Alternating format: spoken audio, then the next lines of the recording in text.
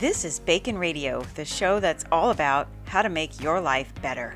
I'm your host, Megan Benson, PhD, Doctor of Fun. That's P-H-U-N. I've got your prescription for happiness and your cure for the common life.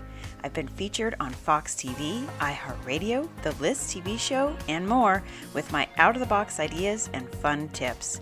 So if you're stressed, stuck, or just need a laugh, tune in here and visit lifebacon.com for more ways to make your life better. Now let's dive in with today's topic. Welcome to Bacon Radio, everyone. I'm your host, Megan. Thank you for joining me on another episode of Bacon Radio. So, as I may have mentioned before, we are in the middle of moving and packing and craziness. And boy, I got to tell you, pulling some of these boxes out of the corners of the closets and opening them up, and it's like all of this memorabilia and stuff that I haven't seen in years. Yet once I open the box, it's like, oh my gosh, I can't get rid of this. Why does that happen? I have not seen this stuff, some of it, literally in years. And now all of a sudden that I see it, I want to keep it.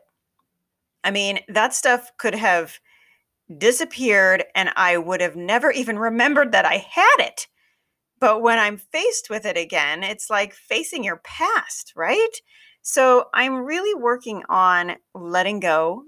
And, you know, even if it's doing some little ritual or just some little, okay, this served its time in my life and now it's time to let go.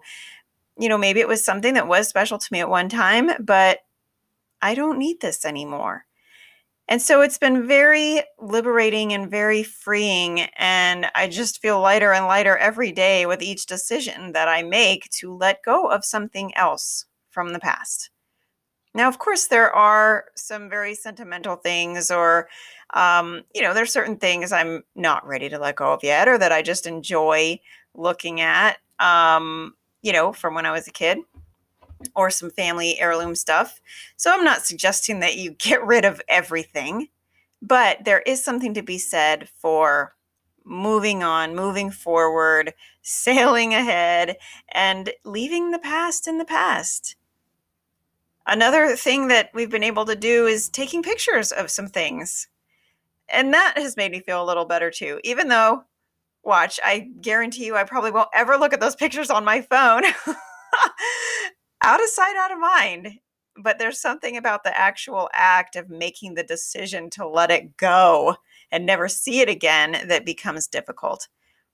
So whatever things you can do to trick your brain, whether it's taking a picture of it or writing something about it or having some little ritual to release it from your life, it's time to let go of some of the things you've been hanging on to. I'm right there with you. Shoot me an email if you want. We can talk about it and commiserate. But it's really a freeing thing. Find something in your house that has been hanging around today. Just try this little practice and release it. Let it go. Thanks for listening today, everyone. Make it a great day, and I'll see you next time on Bacon Radio.